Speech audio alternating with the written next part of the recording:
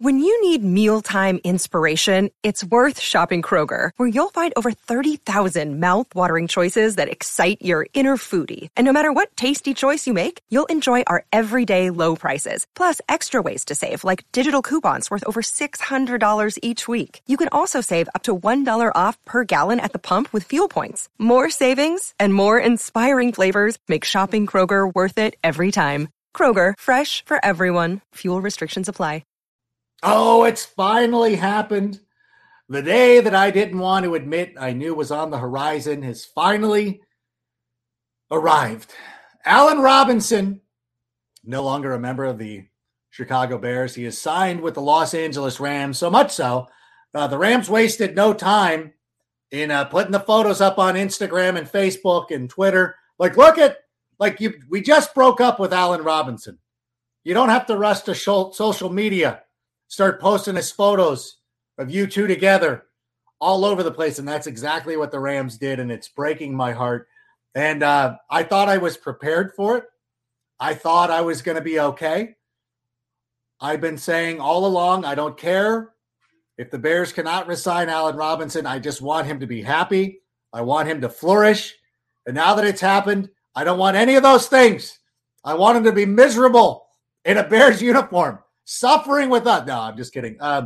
Very happy for Allen Robinson. I don't think that it's a great situation for him to land in. Number one, even though the Rams are the defending Super Bowl champions, we haven't learned to hate them yet. They still seem very likable. Sean McVay, likable guy. Wes Snead, unlikable. Like you like these people. Matt Stafford could never hate him. He played for the Lions, never hated him. So I think it's great. And I want Allen Robinson to enjoy this season. And then in the future, once the Bears get their stuff together, we're coming for you, but enjoy it right now. And as a matter of fact, right now, Sammy, let's start the show. Turn up your volume. Because you're about to listen to The Sick Podcast with Adam Ray. Trying to cut it back. Justin Fields making magic happen. There goes Fields. Touchdown!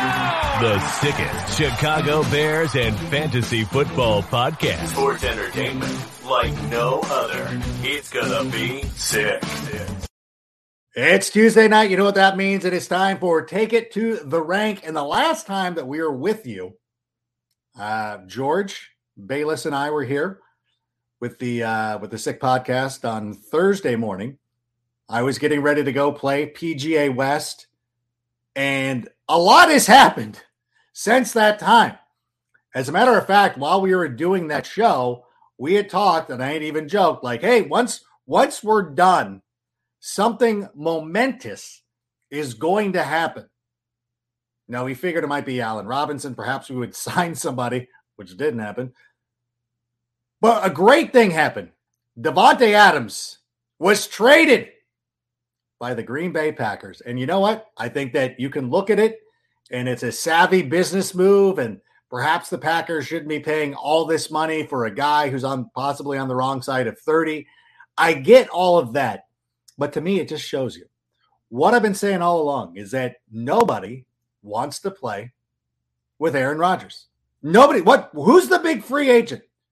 Who is the big free agent who is signed with the Green Bay Packers? Tom Brady goes to Tampa Bay. Everybody's knocking down the door to go play with him. Aaron Rodgers has been in Green Bay for a millennium, and his top receiver's like, yeah, I want to get out of here. Please let me go to Las Vegas. And I love Derek Carr and everything, but, Aaron Rodgers, some consider the best quarterback in the game. And Davante Adams could not wait to get out of there. And what I cannot wait for right now is to bring in our first guest. He's a repeat guest.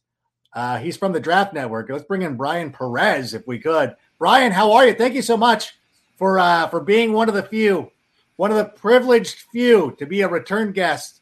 I know, by the way, that George Berlissimo thought that he was the first return. I think it was Draft Dr. Phil who was the first one. But listen, that's for another day. How are you doing this evening? Thank you so much for being here.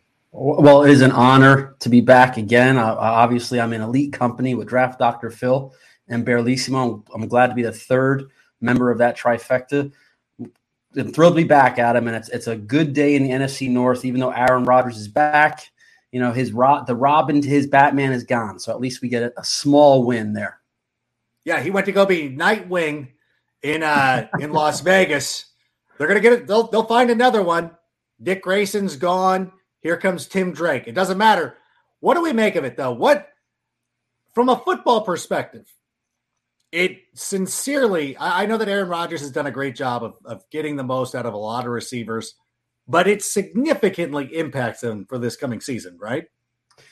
I mean, it certainly does, at least on paper and most likely in production in the box score. But if we look at the history of the Green Bay Packers and their passing game, if we go all the way back to Brett Favre, the one consistent variable in these explosive offenses has always been the quarterback. I mean, Brett Favre went from Sterling Sharp to Antonio Freeman and Robert Brooks. He made these guys superstars. And we've even seen that with Aaron Rodgers, who had Donald Driver at one point, and Jordy Nelson was the Devontae Adams before Devontae Adams, and then Devontae Adams becomes that guy.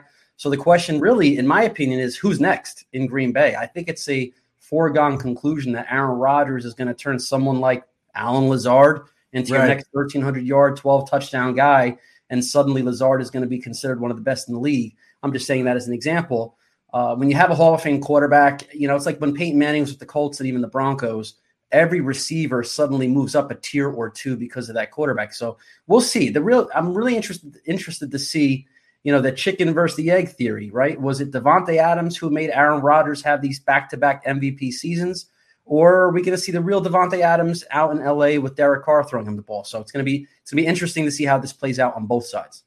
I like the Freudian slip of saying that the Raiders are LA, because a lot of people would contend that the Raiders are still the number one team in Los Angeles, despite the fact that the Rams had just won the Super Bowl. It's absolutely the truth.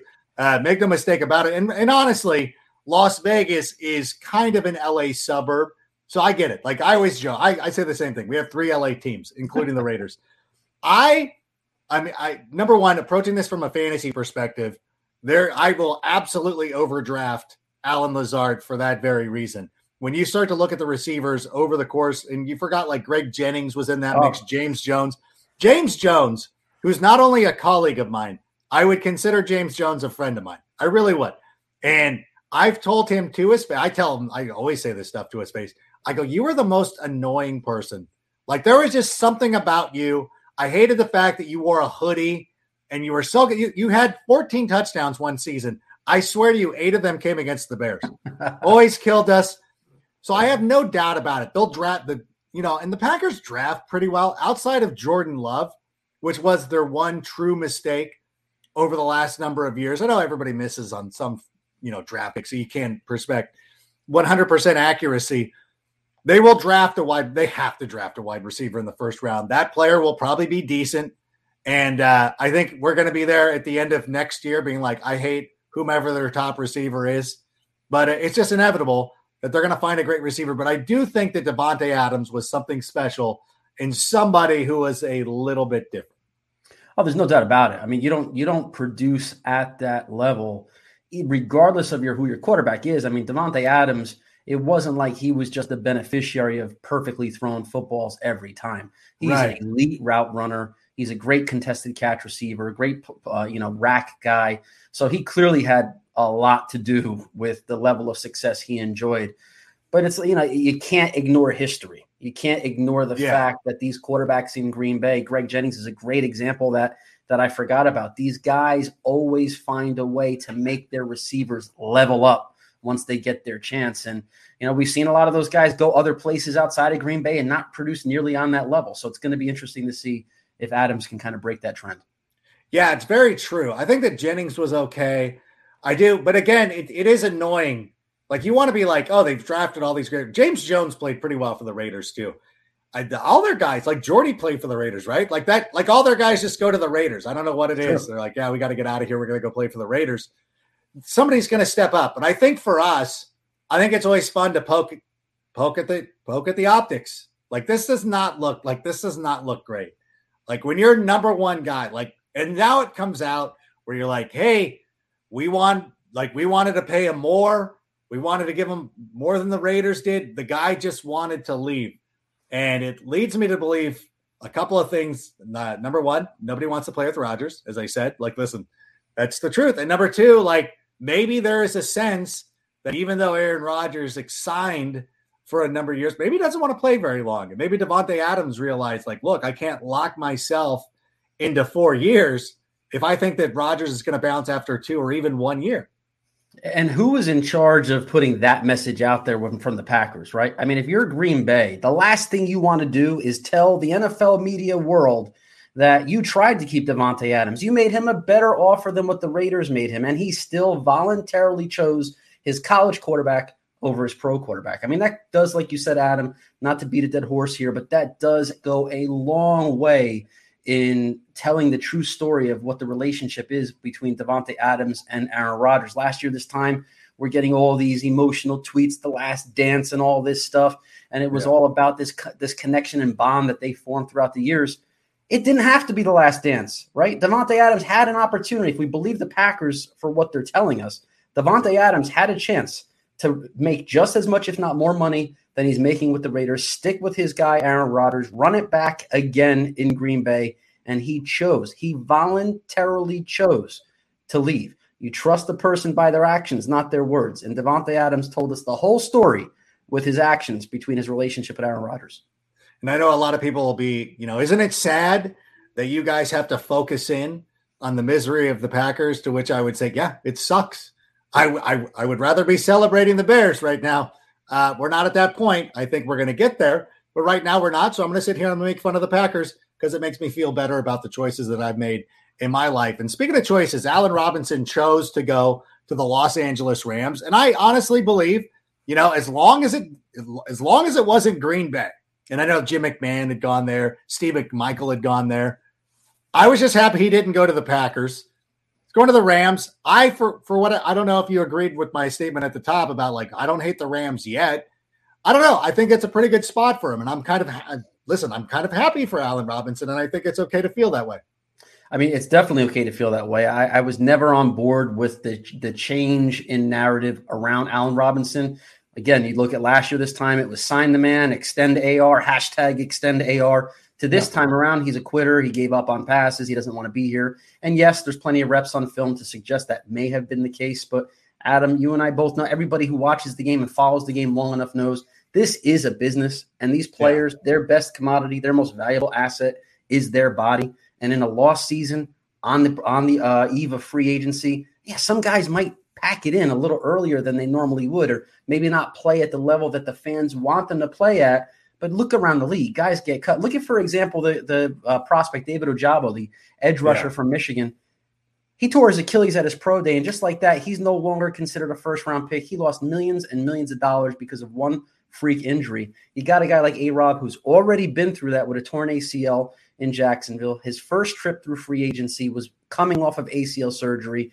He was not going to take that chance again for a team that not only was losing, but didn't provide him with that contract when they had the first chance to do it, right? So now he goes to Los Angeles. Maybe he doesn't make as much money as even a Christian Kirk got paid, which is a whole nother story. That's fine. But he's going to a team and going to an offense where you have Cooper Kupp on one side and the best quarterback he's ever played with, bar none, hands down, in Matthew Stafford. It's going to be a very, very fun show on turf to watch with the Rams. I think Allen Robinson can be in for a career year, maybe not catches-wise. I don't know about the volume of targets he'll get, but the opportunities he's going to be given downfield because of accurate passes, because of throws from Matthew Stafford to put him in position to take advantage of his my ball mentality. The best is yet to come from Allen Robinson, and unfortunately for Bears fans, this is kind of what I've hinted at on Twitter. You kind of only realize what you have when it's gone. And that's what's going to happen with Allen Robinson, especially when you look at the Bears wide receiver depth chart right now. We're all getting excited about Byron Pringle. I'm excited about Byron. I like Byron Pringle. But we're talking about Byron Pringle, right? Yeah. We had Allen Robinson, who is now going to be one of the top targets for Matthew Stafford. So it's unfortunate that it deteriorated this way. I was a little nervous, Adam, that he was going to end up in Detroit. I thought that was going to be his way. It's his hometown. his way of coming back at the Bears. Fortunately, it didn't end up that way. Like you said, there's no reason to hate the Rams. Now maybe there's a little extra reason to cheer for him with A-Rob out there. Yeah, I think I really fear being at a Super Bowl next year, similar to where the Matthew Stafford fans were rooting for the Rams for that reason. And then I'm going to be like, yeah, I'm going to have an Allen Robinson Bears jersey on just to be like, this is how I'm associating myself with the Super Bowl. But the cool thing is I work, the NFL Network office is right next to SoFi Stadium. You see it when you see the wide shots of SoFi Stadium, you see our NFL Network offices there. I'm going to take an opportunity and make sure that I get like as many credentials as possible. Go down early on those games on Sunday. Go watch Allen Robinson warm up. We'll hang out. And I think we're still cool. I think him and I, he knows how I feel, I think, just judging by social media and everything. I'm like, okay, we can still be cool. Like, I'm happy for him. Like, it's go do your thing. Not going to be upset about it. And I'm glad that you went to the Rams. I'm glad you didn't go to Detroit. That would have been the worst. That would have been a bigger slap in the face than Green Bay, because Green Bay, you could have actually kind of feared, like, you know what? He's going to a winning organization. He's chasing a ring. Why not? He's getting close to 30. Go do what you got to do. Go get that ship. Go do what's necessary. Detroit would have been like, really? Like a team worse than the Bears you went to? Like, that would have been a little bit, even though he's from Detroit, it still would not have been cool. Like, I don't know. I actually would have probably hated that more than anything. So I'm glad he's in Los Angeles. I can root for him. I'll draft him on my fantasy team, like I said. And, he's going to have a bounce back. When you look at Bobby Woods, his production, you're like, just imagine Allen Robinson doing that. Like, I think Robinson's a better player. I just think that it's going to be easy for that to translate over. And with Cooper Kupp drawing a lot of attention, 100%. You look at OBJ's not coming back, at least not immediately. So there's a lot of good stuff. What about, speaking of the Packers and players leaving, the Zadarius Smith going to the Minnesota Vikings? I think that's low key kind of a good move for them. I'm like, I don't think that we should have been in on him, but I'm like, that kind of sucks. Like, he's a good player. I don't like him going to Minnesota. What did you think of that move? Look, I think anytime you can take away a pass rusher who, strictly from a Bears perspective, right now, as we kind of enter this second and third wave of free agency and into the NFL draft cycle, has there really been enough of an upgrade on the offensive line to feel good about when you play against the Packers and some of their pass rushers? Now, it's still in the NFC North, and we still got the same problem, right, if it's coming from the Minnesota Vikings. But I feel like the Vikings are further away from being a deep playoff team. I think the Bears and Vikings are a little closer than maybe the Bears and Packers. So if you take a key defensive starter away from Green Bay, it kind of brings them back to the pack, even if in a way it does tick up the Vikings just a smidge. Anytime the Packers can lose assets, starting assets, and just quality players on either side of the ball, it is a win. And like you talked about earlier, Adam, it's kind of odd that Bears fans celebrate the losses for the Packers, but this is what rivalries are, right? I mean, You find not only can you win on the field, but you can also win off the field. And the Bears haven't gotten many wins on the field. We're getting a few dubs here off the field over the last couple of weeks. And the Packers were certainly in all Bears fans' mentions when Chicago traded Khalil Mack. So it's kind of just like karma coming right back at them now. And so, yes, seeing a guy like Smith leave Green Bay, again, it's a win. It's a win for Bears fans, even if we now have to face them in Minnesota. It's so amazing because Packer fans like to ask the rhetorical question, like, why are you so obsessed with Green Bay? Why are you so obsessed with Aaron Rodgers and all this stuff? And the moment that Allen Robinson goes to Los Angeles, Khalil Mack goes to Los Angeles, there you are in the mentions. Of course. Bukowski, like, who's that D-bag, that Bukowski guy or whoever he is? I don't even know. I know who you're talking about.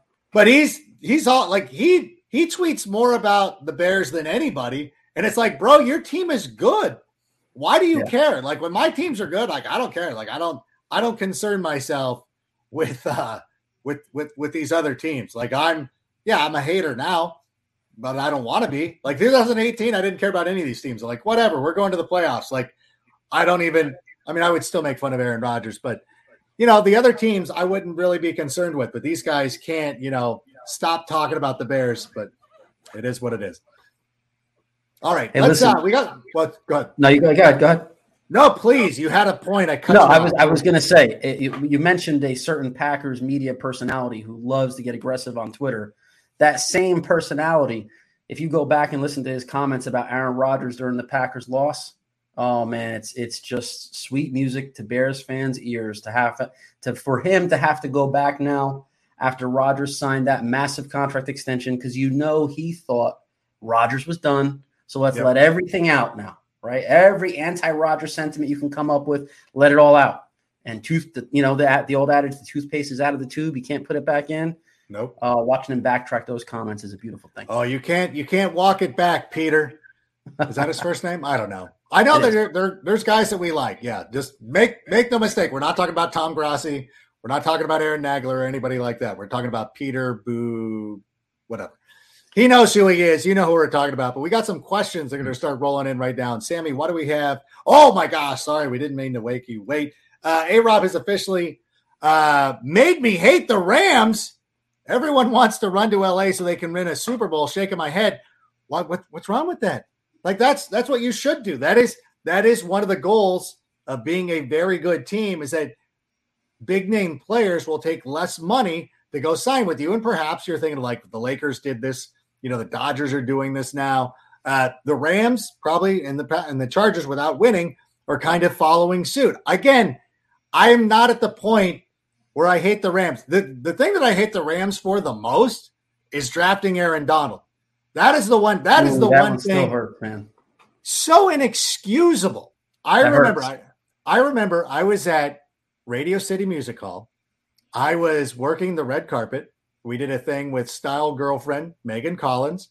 And this is back when the draft was at Radio City Music Hall. I love that venue. So even though I was done, I'm like, I want to hang out. Like, it's a great storied tradition of a venue. It's the draft. Megan and I were sitting there, and I go, oh, the Bears are up in 2 picks. I want to see what happened. And when the Rams took Aaron Donald, it was so shocking. So out of the blue, because remember, the Rams had Chris Long, Bobby Quinn. They did not have a need on the defensive line. Like, my gum fell out of my mouth. I was just I couldn't help myself. Like, I scared poor Megan, who I'm like, I'm so sorry. She's a huge fan of football, so she understood. But I'm like, she's like, who is this player? I'm like, this Aaron Donald guy is phenomenal. Like, he shouldn't have even been available. It was one of the worst. I just knew in the moment, like, this is one of the worst things that could have happened to us. And it was. Where were you when that happened? Probably on my hands and knees praying Aaron Donald would get 2 more picks to the Chicago. 1 more pick. It was 1 pick. It was one away. And we ended up with Kyle Fuller, who, turned into a pretty good cornerback. But I remember that draft cycle being so infatuated with Aaron Donald's skill set, and all the mock drafts around that time. Every single one of them. He was a Bear. He was a Chicago Bear. It was going to happen, and it was falling exactly that way. Bears had a need. He fit the system. He was going to be the guy. So when the Rams took him, it's just you knew what that meant. You knew that the guy who was going to be as long as he plays, he's going to be an All-Pro every year, generational level talent. You knew that was going to happen just because we've been down this road before as just Bears fans seeming to be snake bitten, right? But That was the guy. I think we all can bond over that Aaron Donald draft year. The Bears fans who were diehards during that era of the Bears draft cycles, everybody was feeling the same way. It was crazy. Even after the draft, before Aaron Donald played a single game, it's like we were all mourning the fact that we didn't get Aaron Donald, and nobody knew who Aaron Donald was yet, but you kind of knew. So it's crazy how all these years later, that draft year still sticks out. Almost like, this is going to sound insane, right? It's not. But if you had to ask me about a draft year that I remember as the most painful draft year, most analysts would say, oh, it's got to be the Mitch Trubisky year when you passed on Patrick Mahomes, right? Not even close. The first one I would mention is Aaron Donald was 1 pick away. Yeah. I every time. So 100%. For some reason, that one kind of, brings Bears fans together in, for not the greatest reasons, but it's so funny that's what you remember. Outside of the NFC Championship game loss, outside of losing the Super Bowl, I think that's number 3. Like it's not even hyperbole. I remember. I hear you. I agree with you. I remember walking past Kyle Fuller after he was picked, and I had a tie on with Bears colors, and I even saw Kyle Fuller, and I feigned a smile, and I said, "Hey, welcome to Chicago." He was very gracious. He goes, "Thank you." He's elated. It's like, "Thank you," and I'm like, "This sucks." I was just like, "Oh my god, this sucks." And I don't know. And outside of the people, Bears draft Knicks and Les Snead, excuse me, maybe Bears fan forever. Maybe we do hate the Rams. This will help you. This will help you hate. If we need motivation to hate the Rams, maybe we should start hating on them. Maybe I shouldn't be so buddy. Maybe I'll go unfollow them and block them on Twitter. I know I used to work with Les Snead's wife. Okay, wait, he's back. He's like, listen. Let me put it this way. I hate their quarterback. I hate Jalen Ramsey. Okay. I hate that they have Aaron Donald. I hate their ugly uniforms. And now A-Rod goes running to Matthew Stafford. All right, listen. Bears fan forever 14. He's building a strong case. You're making me hate the Rams. You know what? Here's another thing, too. I will tell you this right now. They train up in Thousand Oaks, Agora Hills, or wherever it is. It is so far. Like, it's not even Los Angeles. Like, you're basically in Santa Barbara.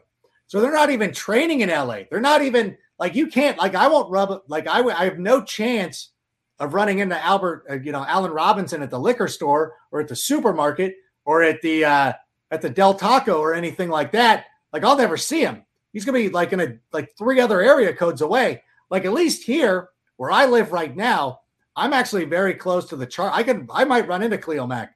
I might be at Miguel's Jr. in the drive-thru. Khalil Mack could be in the car right behind me. Like, we're that close, at least for a couple of years till they move it to El Segundo. But yeah, like, I will say this though.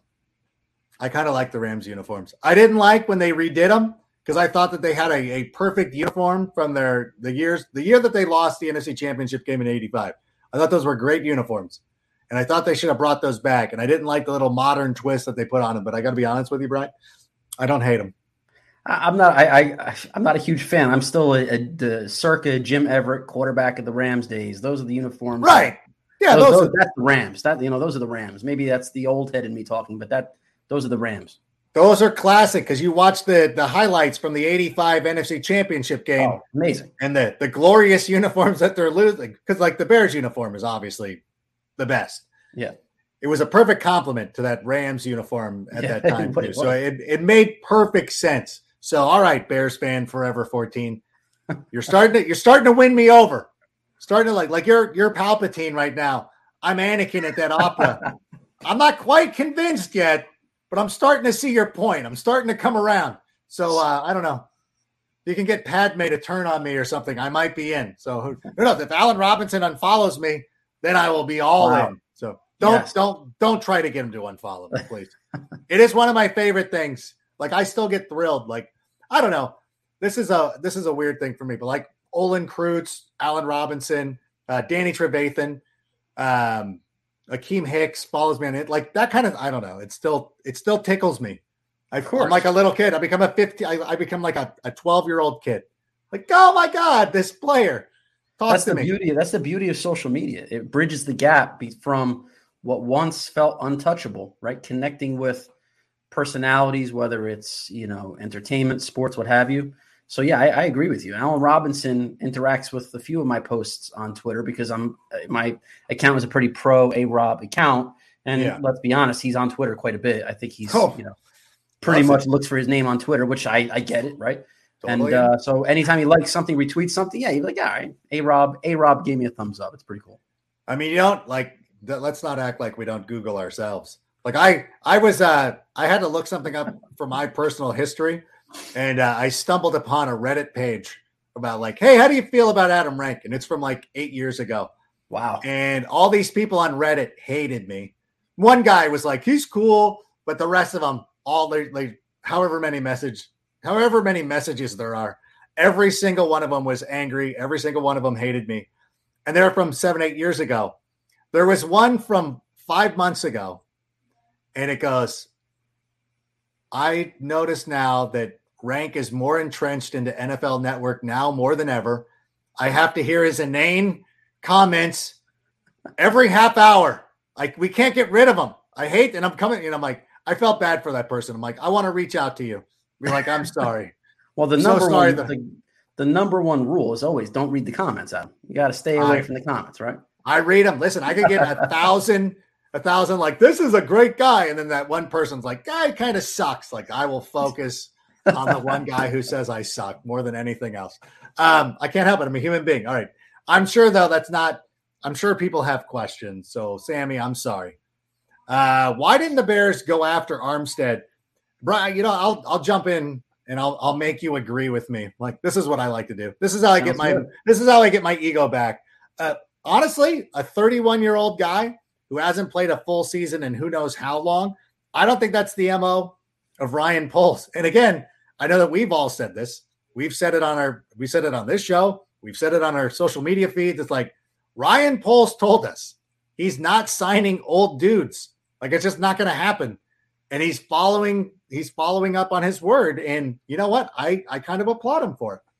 Yeah, Terron Armstead has always felt, at least in this free agency cycle, Armstead felt like that offensive tackle that was the missing piece for a team, right? A team that is right there on the cusp of making a playoff run, but they're missing that maybe, for example, like a Bengals would be a perfect example of a team that needs that one guy at that one spot to put their offense over the top. The Bears obviously are not there. They invested a second-round pick in Tevin Jenkins last year. We'll see if he fits the Ryan Poles model for offensive tackle as we get through the offseason program. Larry Borum is a rookie from last year. He's going to have a chance. They got 2 second-round picks. There will probably be an offensive tackle at some point drafted in the second or third round by Chicago. Terron Armstead, that type of almost cap-killing contract, you only pay that to, like you said, a 30-plus-year-old offensive tackle with a significant injury history. If you believe he is the difference between playing for a Super Bowl and falling short in the playoffs, you're assuming you're a deep playoff team already, and Armstead puts you into that next tier as a Super Bowl team. The Bears are just trying to figure out who they are under a new head coach, what this roster is going to be built, what the philosophy and overall look of this roster is going to end up being under a new general manager. They're not a Terron Armstead away from being a legitimate threat in the NFC. They're several players away from getting to that point.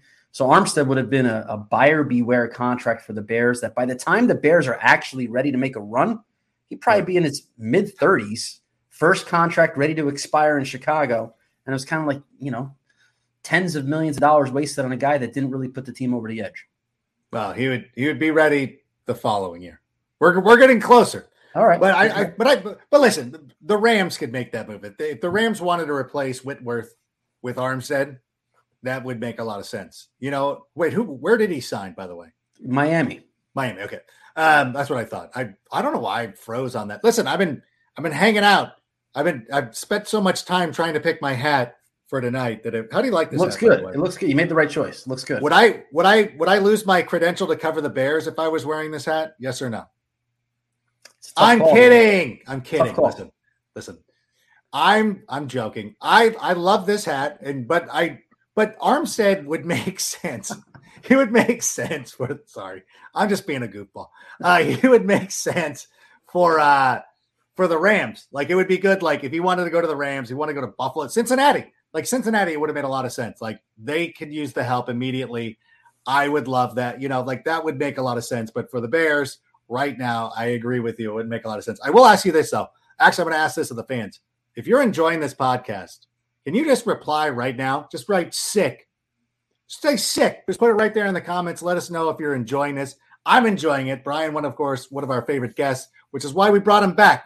This is what we do. Again, so happy to have you with us again. This has been a lot. This is still a lot of fun. We still got some questions to get to. What do we got next, Sammy?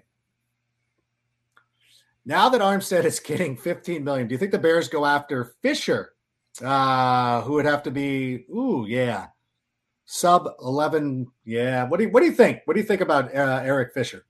I mean, I get the connection, Kansas City guy, right? He spent most of his career out there. But again, I mean, is he we kind of went through this. Like Bears fans have to be careful to try to avoid, like, it's not necessarily recency bias. It's kind of like overrating the moment of free agency. Because if you think back to last season, there was an outcry of frustration when the Bears were starting Jason Peters over Tevin Jenkins at one point in the season, with the fans wanting the young kid to play, see what you got from the second round pick, and let this guy learn on the job. Eric Fisher is not at that point in his career, especially coming off of a serious injury, where you could say, is he really a 5+ year starter at left tackle for the Bears? Maybe even longer than that? I think the answer is obviously no. So why would we sacrifice a year of growth and development of Tevin Jenkins for an Eric Fisher type?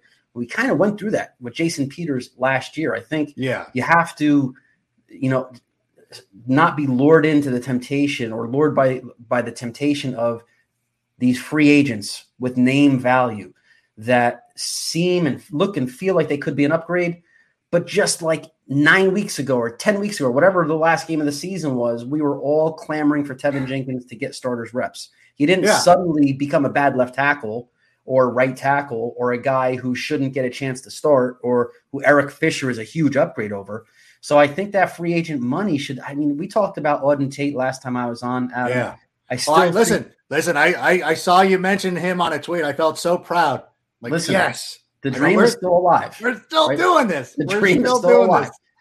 The money that you'd spend on an Eric Fisher, distribute that, a couple of 1-year deals for some of these free agent wide receivers who clearly are looking for a gig at this point, and they're going to probably be bargain basement values. And those are the guys that they play on a 1-year deal. They're hungry. You flip that into a 3 or 4 year deal, 12, 13 weeks into the season. So I don't think the Bears are going to go, deep diving or dumpster diving for a left tackle at this point. I think the best odds we're going to see is a rookie be added in that second or third round. And that's going to be the competition. I think what we're going to find out from Ryan Poles and his vision for this offensive line is how he drafts players that he identifies in this rookie class as being offensive linemen that fit his mold. So, for example, if he ends up drafting an offensive tackle in the third round or second round, like a Bernard Raymond from Central Michigan, who's a converted tight end, an athlete, all right? Like Ryan Poles wants the leaner, athletic guys to play offensive line. If you see him draft a guy like that in the second round, Tevin Jenkins doesn't fit his profile as a starting left tackle, because he's not the lightest of foot guy. Yeah. He's a top heavy mauler, that big bear at left tackle. So no pun intended. So if Ryan Poles goes in a different direction with the players he drafts, the profile of player that he drafts, I think then you could start questioning what we're going to see the future of Tevin Jenkins and even Larry Borom, who's another big lumbering guy, what he's going to end up, what his future ends up in Chicago. But to be able to suggest that a guy like Jenkins or Borom don't have that long-term value because they sign maybe an Eric Fisher, I just don't see that fitting. Ryan Poles has not given any breadcrumbs yet to suggest that. He signed Byron Pringle. Yeah. Right? What we still don't know what that means, right? In terms of who Ryan Poles is saying is his guy. Byron Pringle's a 28-year-old guy, came into the league at 25, 6'1", 203 from Kansas State, had some issues in his background, which is why he's a little bit of an older rookie when he came in. Ran a 4.46. He's tall, he's got size, can make plays after the catch. He runs really fast. But does that mean that he's a player that Ryan Poles is going to say trumps the need of a wide receiver in the second round? I hope not, but we still don't know. Ryan Poles is so new on the job and has done so little in free agency to give us any clues that I just don't see Eric Fisher fitting the Ryan Poles that we've seen up to this point. No, it makes complete sense. And I think that they have to fill out a roster. And it feels like Darnell Mooney is entrenched at least as the number 2 guy. Pringle comes in as a 3 or a 4. They're just building out a receivers room right now, and you just need that kind of depth. You need somebody who's going to be familiar with the system. It's good they didn't chase after MVS or anybody like that. And they're just kind of, slow playing this a little bit. Just like, okay, just kind of plodding along, and they look at the second and third round as where we're going to start picking our guys. I do want to ask you, though, we did see this batted about on social media. It feels like Larry Borom could be, I don't know. I don't know if we're trying to read too much into everything, but do you feel like I'm getting the sense from some people that they act like Larry Borum's on his way out the door? I'm not getting that sense. I'm getting the sense of you need to come in and earn your job more than anything else. What do you make of that, of what we've heard so far? Yeah, I think the only thing we really know, because Ryan Poles hasn't said much, right? Yeah. What he has said up to this point about his offensive linemen is essentially that he wants them to be lean and good athletes. And that doesn't describe Larry Borum, right? Yeah. So I think if you just kind of connect the dots here, which is what a lot of the fans and media are doing, if Ryan Poles is telling us the truth of what he values from an offensive lineman perspective, and Larry Borum is almost the opposite of that profile, is it logical to say that Larry Borum is going to have an uphill battle to kind of regain that potential right tackle of the future gig? Probably. But here's the bottom line. We could say this till we're blue in the face. Larry Borum's going to be the right tackle till they get someone better. I mean, who is the right? If it's not Larry Borum, then who? And to me, when I'm evaluating the Bears roster or any of these decisions that are being made, like now we have an answer at center, right? When we came into the free agent period, the theory was, all right, well, Sam Mustipher is not going to be the starting center in 2022. So then you have to answer the question of, then who is it at some point, right? And free agency gave us that with Patrick Lucas signed from the Packers. He confirmed he's going to be the center. He's going to play center. Yeah. He's going to start at center for the Bears. Box checked. We still have an issue at guard. Maybe Larry Borum kicks over into guard because the Bears draft the right tackle. But until that day comes, and the more you talk about this, right, as a Bears fan, you start getting a little bit of that anxious anxiety building because, Adam, you said something just before, right? The then who question. All right, Darnell Mooney, you described him as a good number 2. Byron Pringle, 3 or 4. We don't even have a number 1 wide receiver in that list, right? Like, who's the number 1, right? Yeah. And if Byron Pringle's the big free agent signing and we're talking about him as a 3-4, there's a lot of holes that still need to be filled at a lot of different places, whether is Larry Borum the right tackle or someone else who's going to replace James Daniels at guard. We got the center question answered. He signed a 3-4/5 receiver in Equanimous St. John. There's a lot of then who's that we have no idea what the answer is. And until that answer is provided in some transaction, Larry Borum's the right tackle. Yeah. Like there's just no other option. And then we all get impatient and we're like, why aren't you doing anything? And you're like, well, this is the problem that Ryan Pace got us into. Yeah, I'm a huge culprit of that, right? I mean, I tell myself every year, I don't want the Bears to sign Marcus Wheaton or Deion Sims or Antrell Roll or any of the long list of Ryan Pace free agent failures that we have seen through the years. And then that first 2 hours of free agency opens and the Bears, maybe Larry Ogunjobi was a exception, but when you don't have that move come, you start feeling like that FOMO, right? That you're missing out on this wave of talented players that could make your team better. Because look, everybody that's in the comments section right now, Bears fans who live and die by the results on Sunday afternoons. You wake up in the morning fired up for Bears games. You go to bed thinking about the Bears game you watched. You want good players to cheer for, right? You want to have a team that you feel like every Sunday has a chance to win the game.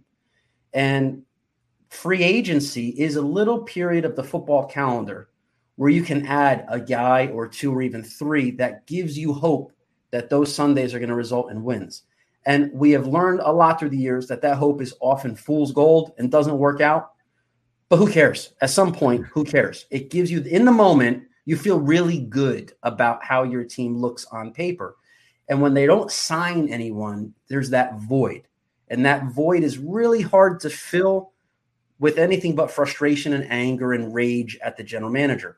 And then we get into the draft season and you get players to the draft. And then you get into training camp and you start realizing everything's going to be okay. You didn't need that Christian Kirk contract. Don't need it. And then next year, this time, Bears fans will be laughing at the teams that overpaid and are cutting the guys that we're seeing get signed right now. It's the cycle of football life.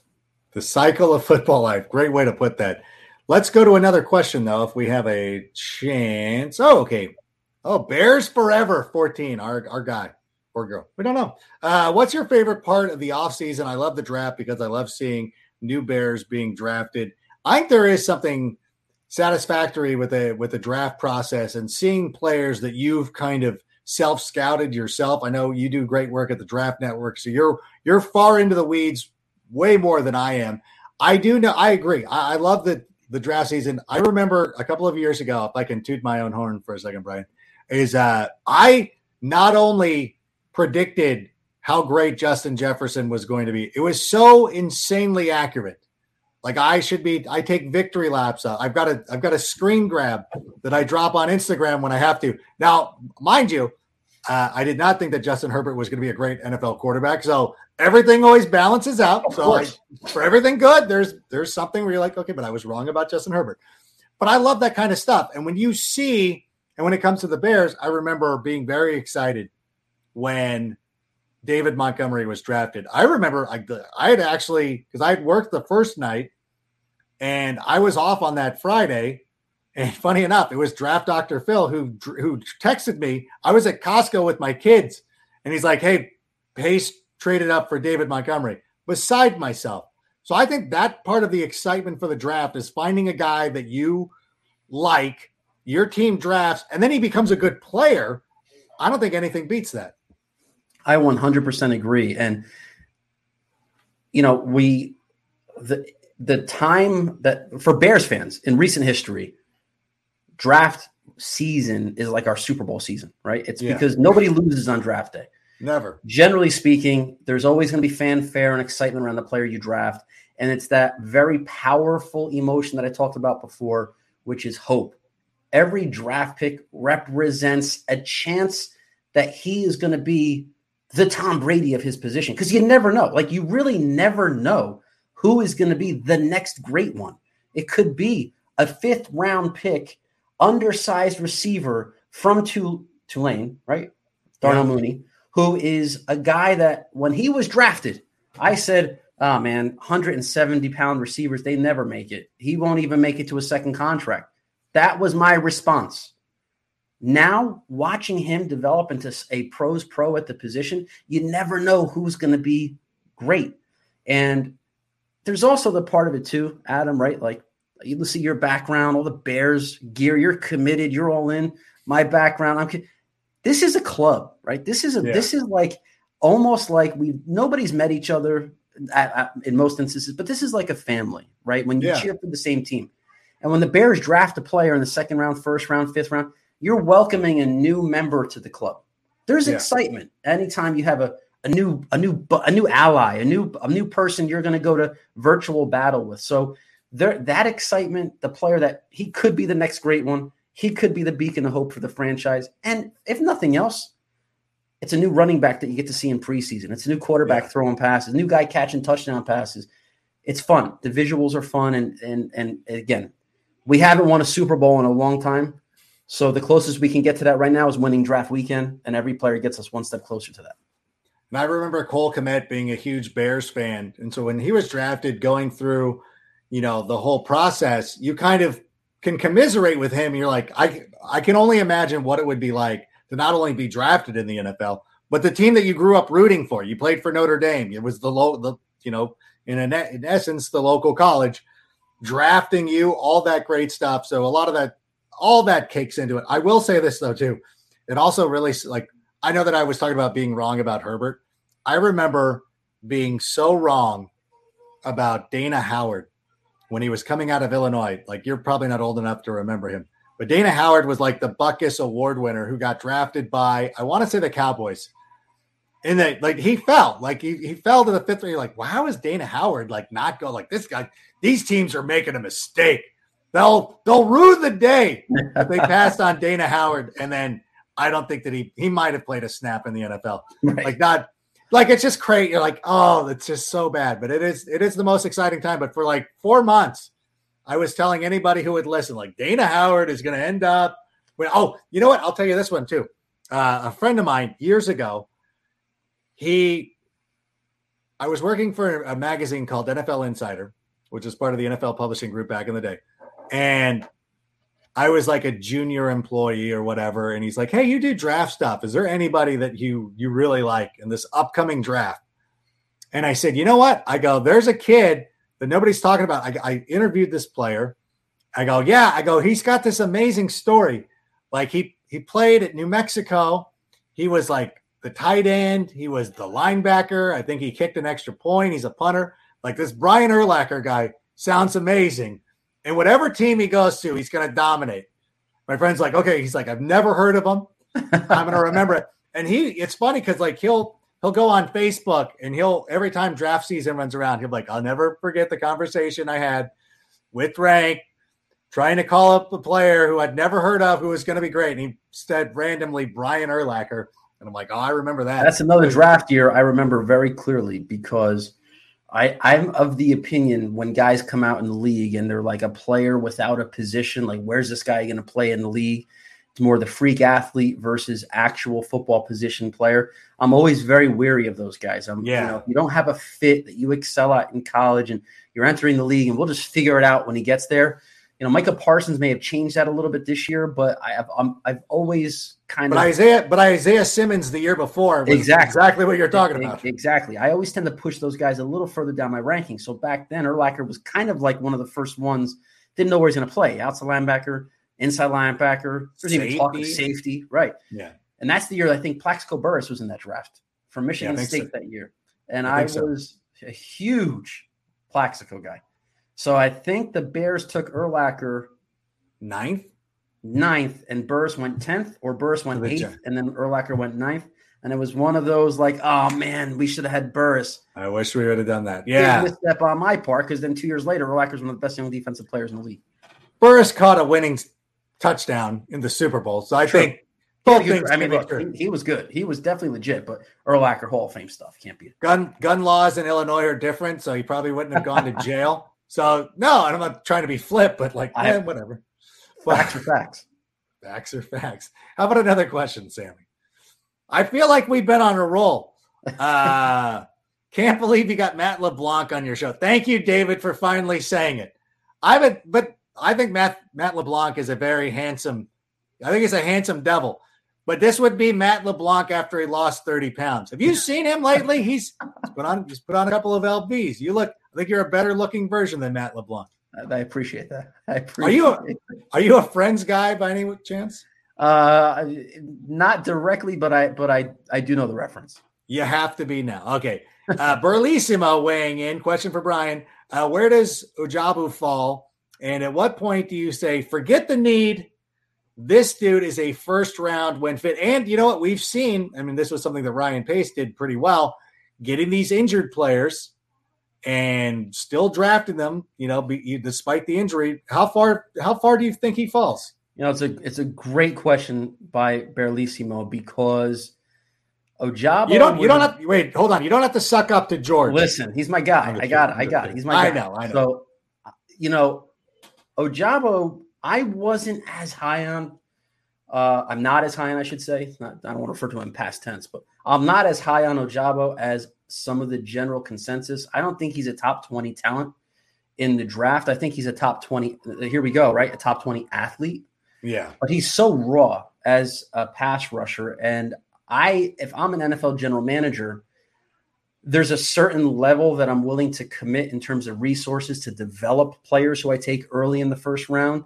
And then when it seems like it's going to take a little more than that to get a guy to where he has to be to unlock his true potential, I push him down a little bit. I think that's where Ojabo is. He's a little too raw for my liking, which means a great majority of his grade for me, and I still have him as a first-round player, is his athleticism, his burst, his explosive ability. You put a torn Achilles into the mix, and I know that we have seen this narrative after Cam Akers' injury that, Achilles are like ACLs now. I'm sorry, I don't buy that at all. I don't think that's – I don't buy that by the at way, all. Cam Akers was not as good. No. I know he came back and played. He was compared to the way he played before his injury. He did not play well. Right. He did not play well for the Rams when he came. We have a lot more of history on guys coming back from ACLs and recovering over the last 5 years. Achilles is still kind of like the new ACL, we're not at the point where we could say an Achilles, I'll give it 12 to 14 months and you're back to where you were before. So if you're talking about a severe injury, like a torn Achilles, on a player whose blue chip trait is burst and explosion off the edge, I'm pulling back quite a bit. I don't think he's a first-round pick. I see some NFL media types are saying between pick 20 and 32. I don't see a chance of that. I don't see top 50. Getting toward the end of round 2, maybe it starts to bubble up.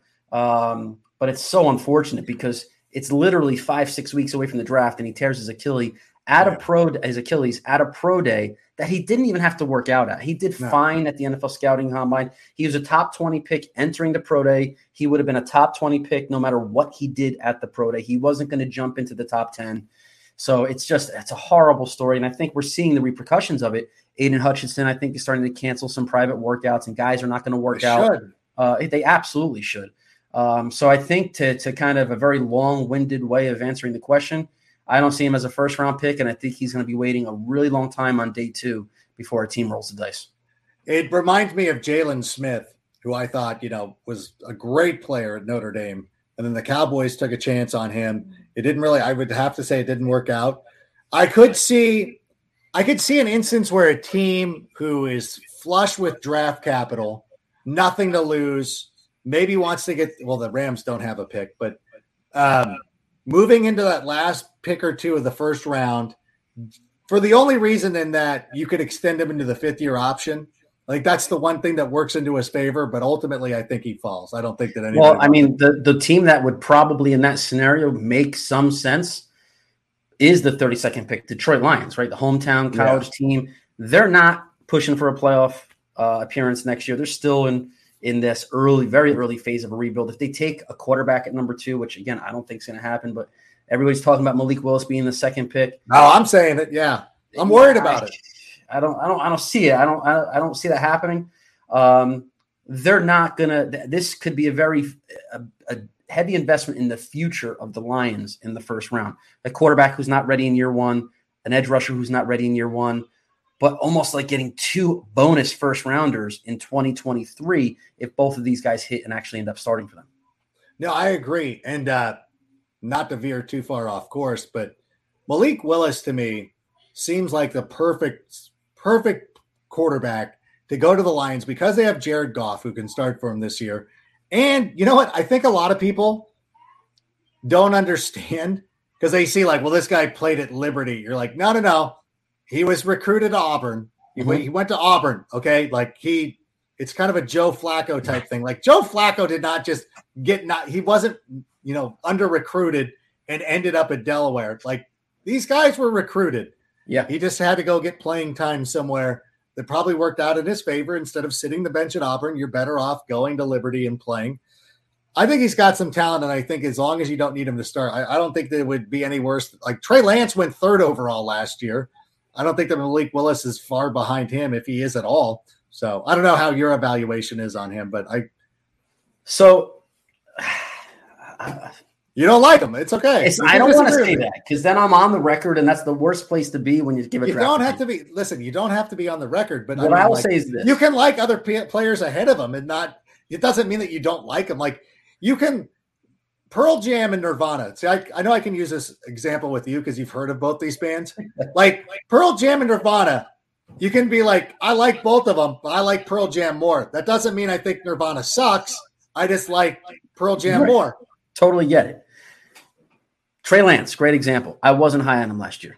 I'd be very surprised if Trey Lance develops into the quarterback that he was propped up to be by draft media. Trey Lance benefited from probably more than any other player having his final season at college canceled because they went off of a phenomenal, 40 touchdowns to 1 interception season. And in the only game he played in the 2020 college season, he had like 2 touchdowns and 2 interceptions or something. So his stock might have came way down if he had a normal year. And I think the fact that he couldn't unseat Jimmy Garoppolo, perfectly fine starting average NFL quarterback. But if you trade the house for a player that is supposed to bring something magnificent to your offense and he can't at any point unseat Garoppolo, I'd be a little nervous about him. So when you talk about Trey Lance and Malik Willis and kind of the same kind of guy, I 100% agree. I 100% agree. They are very similar.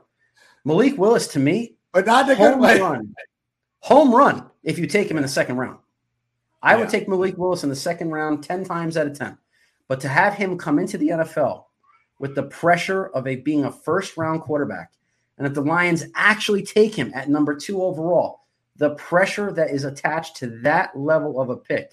I saw him down at the Senior Bowl. I was there. I watched him up close. I paid very close attention to him because, having made several trips around the sun during draft season in my tenure, I knew what was coming with Malik Willis. I knew that he was going to be the guy that by this time in the process, we've seen it a couple of years ago, Tom Savage, when, a month before the NFL draft, the Pittsburgh starting quarterback was suddenly in the mix to be the number 1 overall pick. He ended up being a 4th-round pick. Yeah. We saw Nathan Peterman from Syracuse, who was supposed to be, he could be the number 1 pick overall. That's true. He washed out of the league. Now you have Malik Willis, who he is a first-round quarterback. He's going to get picked in the first round because of traits. And that's the most dangerous thing a team can do when picking a franchise quarterback is pick a guy solely on traits. And Malik Willis on tape is erratic, inconsistent, cannon of an arm, doesn't always hit his intended target. And even as a runner, very good, above average. We have to stop saying he's a Lamar Jackson type or even a Josh Allen type or any of these guys that can be like legitimate game changers with his legs. Very good runner. I don't see him any better than Justin Fields as a runner. And when Justin Fields was coming out as a prospect, his ability to run was viewed as a plus part of his scouting report. But he wasn't like Lamar Jackson. He wasn't this guy who's going to be the most dynamic dual threat quarterback in the league. So what happens, in my opinion, when you have a quarterback like Malik Willis, who is very traitsy, when you have some big voices in draft media who really attach themselves to a player, they'll start pushing up a part of the game that's an obvious positive. Yeah. And the parts of the game that are somewhat negative come down and out of sight, out of mind. Look at the athlete. Look at the plays he makes with his legs. Just ignore the fact that pass sailed 15 yards over the wide receiver's head. I saw somebody from ESPN, I think they're maybe the Panthers writer. He wrote something about after Malik Willis threw that 65-yard strike in his pro day. We all saw that video today on Twitter, 100%. All around social media, which, by the way, Zach Wilson made that throw last year. Justin Fields made that throw last year. Mac Jones made that throw last year. Insert quarterback at their pro day here. It's a scripted workout. These guys drop these dimes left and right. Kenny Pickett made some very similar throws, maybe not 65 yards on the move, whatever. But these guys, I don't know if you remember Kyle Bowler throwing the ball 55 yards through the uprights from his knees at his pro day, which was the big thing, right? So you got to put all that stuff out of your mind. But this ESPN writer said, wow, there were shades of Cam Newton on that response, maybe just the energetic personality. There's a little bit of Cam Newton in that. Cam Newton was 6'5". Yeah. A completely different player, a completely different athlete, a completely different type of quarterback than Malik Willis. But this is where we are. This is the boredom, the paralysis by analysis part of draft season. If Malik Willis goes second overall to the Lions, I'll be a very happy Bears fan. All right, good. I was getting worried. Okay, good. You've talked me off the ledge. I was getting worried about it. And by the way, we know why they compared him to Cam Newton. I know why you're it doesn't matter. You could be, there's reasons, and I'll just say there's reasons why. All right. Do we have any more, Sammy? What do we have? I know we talked a lot, but I feel like we answered a lot of your questions. I thought we've been crushing it so far, but let's go with DJ Profit here for a moment. He's asking us, if we were building a franchise, would you prioritize left tackle or wide receiver for your young quarterback? Personally, I would go with the left tackle. I think that's the most important thing. Unless we're talking about Jamar Chase over Penei Sewell, I would have gone with Jamar Chase. But I think everything being equal, I think it's probably better to have the left tackle. How do you feel, Brian? I agree. First of all, supply versus demand. It's much harder to find a franchise left tackle than a wide receiver one. There's just so many wide receivers that can make plays these days. And it's number two, what good is a wide receiver who's wide open down the field if the quarterback's on his back? So you have to have the left tackle. You have to have the quarterback. then you got to protect the quarterback, then you have to have weapons for the quarterback. So that would be the order I would go into. Yeah, by the way, the Bengals had been signing guys, and it drafted people. It made sense to go with Jamar Chase. All right, is there another question, Sammy? I don't want to leave anybody out in case there was. Who's the best Bears GM since Super Bowl 20? I think we got to go back to the Lovie Smith days. What is it, Phil Emery? Was he the I think that's – am I thinking of that correctly? There's also Jerry Angelo back in the day. Jerry Angelo, yeah. He was good. He traded for Jay Cutler, so you got to give him credit for that. Wait, do I? No, they've done well. Like, they're like, I don't know. Like, I know that people want to pretend that the Bears have been miserable since Super Bowl 20, but the 2000s were very good to us. And when Lovie Smith took over and went up again, he was 4-2 during Brett Favre's last 6 games. So the 2000s were very kind to the Bears. Would have been even better to have a Super Bowl win. Like, we were so close to having a Super Bowl win. I think that, you could go either way there. I agree. And, that's when you bring up Lovie Smith, that still burns me up. I feel like he's a coach that never got the respect he deserves. I mean, maybe this is, looking at it in hindsight and obviously seeing how things worked out after he was fired. But Lovie Smith, to me, man, that guy deserved a few more years on the job. The Bears haven't been as good, as consistent, as reliable of a football team since he left. And that goes a long way to him as a coach. I think that was a good era, a good run. Jerry Angelo, had his misses, right? But every general manager, in my opinion, is going to always be remembered by their biggest quarterback move. Mm-hmm. And Jerry Angelo was the guy. I believe Jerry Angelo traded for Jay Cutler. I believe he was the one. I think that's correct. Unless somebody will correct us in the comments if we aren't. But so making that move felt like it was a trade that heard the Bears fans' cries for something better. And I respect the aggressiveness to actually go out on a limb and get a guy. Because, if we look back, Jay Cutler was going into year 3, I think, at that point. Yeah. Universally recognized as one of the most talented quarterbacks in the NFL, had a falling out in Denver. And the Bears actually, another Bears moment you never forget. My wife was pregnant with our first baby at the time. I'm on a golf course with a buddy of mine, and he looks at his phone. He's like, "Oh, the Bears just traded for Jay Cutler." It was insane. I had a reaction that the people on the golf course probably thought, like, I just found out I got to get off the golf course because my wife was in labor. Like, It was an absolute feeling of euphoria that, assuming it was Jerry Angelo at the time, I will always thank him for that one moment as a Bears fan, even though it didn't work out the way we all had hoped it would, because Jay Cutler, his tenure was, depending who you ask, maybe unsatisfying, but it was still, it was the closest the Bears came to having the franchise quarterback until now. If I remember correctly, I think that Cutler was traded because I don't think it was a falling out with Shanahan. I think it was McDaniels. Josh McDaniels. Yeah, it was Josh McDaniels.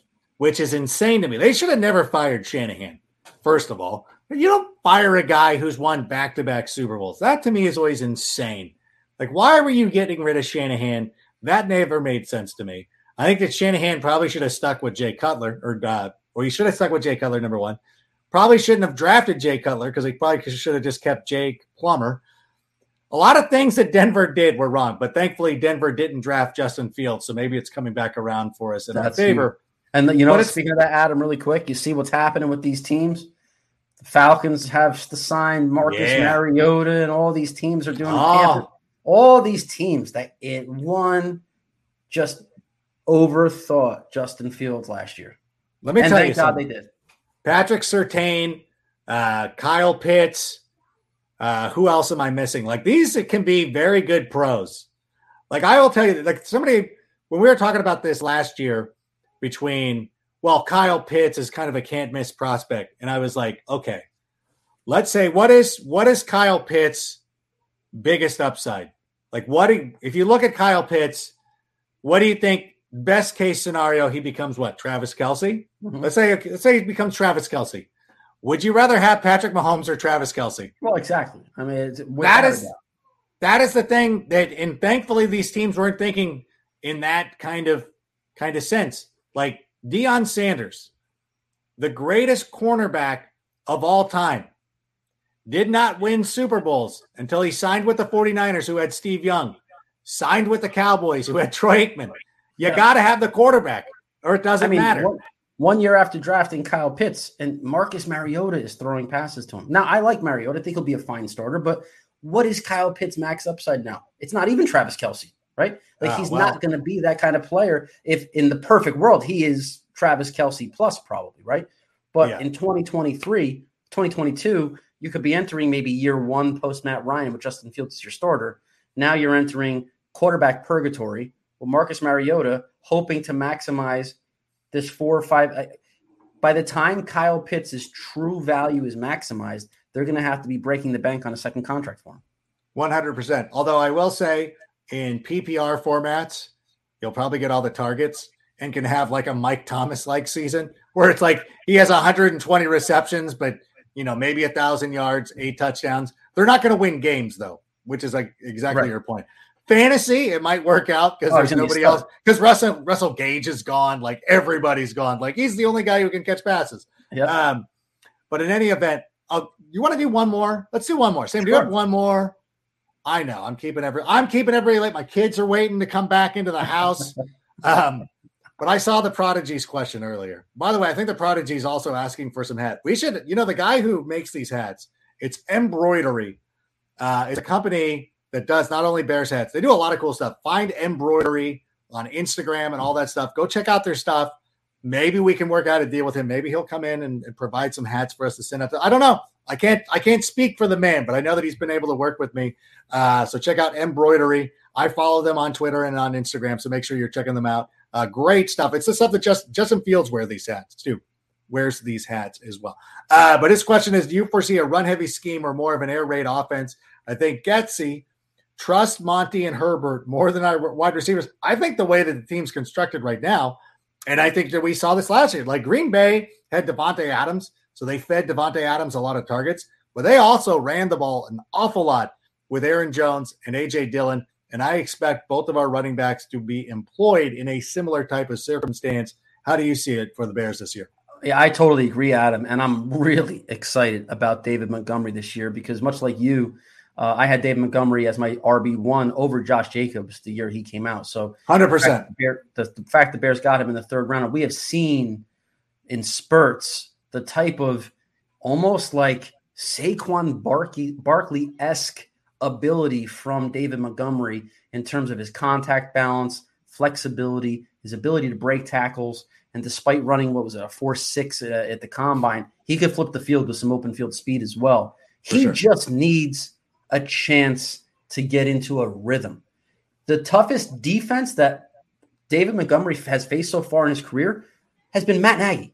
He has been the biggest problem, the biggest impediment of David Montgomery actually being unlocked as one of the best all-around running backs in the league. I think David Montgomery could have a very similar season to what Kareem Hunt had back as a rookie with the Chiefs when he led the league in rushing with like 1,400 yards, whatever it was, something along those lines, because he's that kind of a talent. He is absolutely one of the NFL's best pure runners in terms of feel for the game and the ability to get those hidden yards that there's no way that Getsy's going to look at this roster and say, my best chance at scoring points is by doing something other than getting Montgomery the ball, which seemed to be just almost that insane feeling this year when Matt Nagy would go drive after drive, series after series, and Montgomery might have 3 or 4 carries at the end of the first quarter, and his 5th carry isn't until the third quarter. I mean, it was just inexplicable to me. So I think you're going to see a very run-oriented offense. And, look, a young quarterback's best friend is a really strong running game. So I think that's going to be a priority with this team. And Khalil Herbert was an absolute steal last year. That dude can be a 1,200-yard back in his own right. we got to probably change these stats because that's off a 16-game schedule in my mind. A Yeah. 13-yard back in his own right. So the Bears are loaded. They're ready to rock and roll at running back, and I think you're going to see and then, you've got Justin Fields who can run too, right? So a little play action game to David Montgomery, that can move to the outside, he's gone. So I think you're going to see a really strong run-first offense. And unless the Bears can land some real talent on the outside to complement Darnell Mooney, I think we're going to go another year without that 4,000-yard passer, man.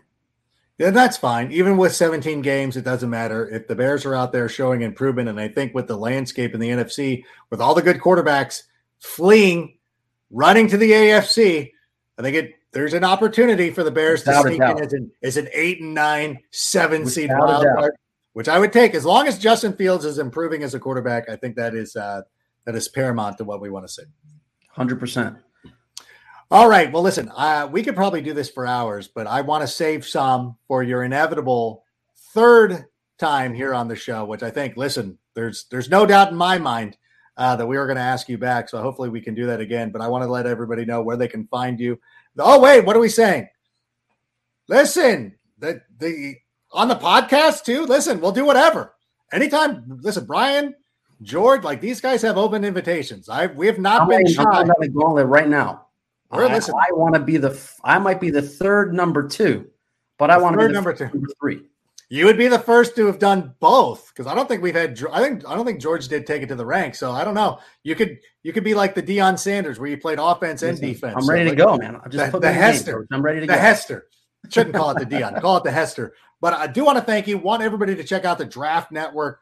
What else? Anything else you need to plug before we get out of here? Bears fans, follow me on Twitter at Brian Perez NFL. It's Brian with a Y. And over at the Draft Network, it is a draft-oriented website, but we cover all things NFL, and I'm on the team there to focus on the Bears. So you can find all my Bears content over at thedraftnetwork.com. All right. Well, we sincerely thank you for being our guest here tonight. I know we'll see you again very soon. The great Brian Perez, there he goes. And to all the Bears fans out there, I know, again, I feel like I'm repeating myself as I say this. Patience. We're 20 minutes into this 4-hour movie. And at some point, we're going to see all the pieces starting to come together. I just want you guys to hang out and preach some patience, or I'm going to preach some patience to you. And I want to remind you, on Thursday, we will be having a great guest. I can't give away who it is yet. We're still working on it. But let me tell you, if we land the guest that I think we're going to get, you are going to want to be here. You're going to be so thrilled. You are going to thank me. But in any event, I thank you for being here tonight. Thanks to everybody who left questions. You all are the best. It is one of the reasons we're able to keep doing this stuff. So thank you so much. Be sure to check out the Draft Network, all our friends over the Tape Never Lies Network, everybody who's churning out Bears content. We're a big family. I know there's a couple of new Bears podcasts starting. Go check everybody out. We're in this together. So until Thursday, bear down. Sammy, play us out. And that's a wrap. Hope you don't miss us too much until next time. Follow the Sick Podcast with Adam Rank on YouTube, Instagram, Facebook, Google Play, and Apple Podcasts.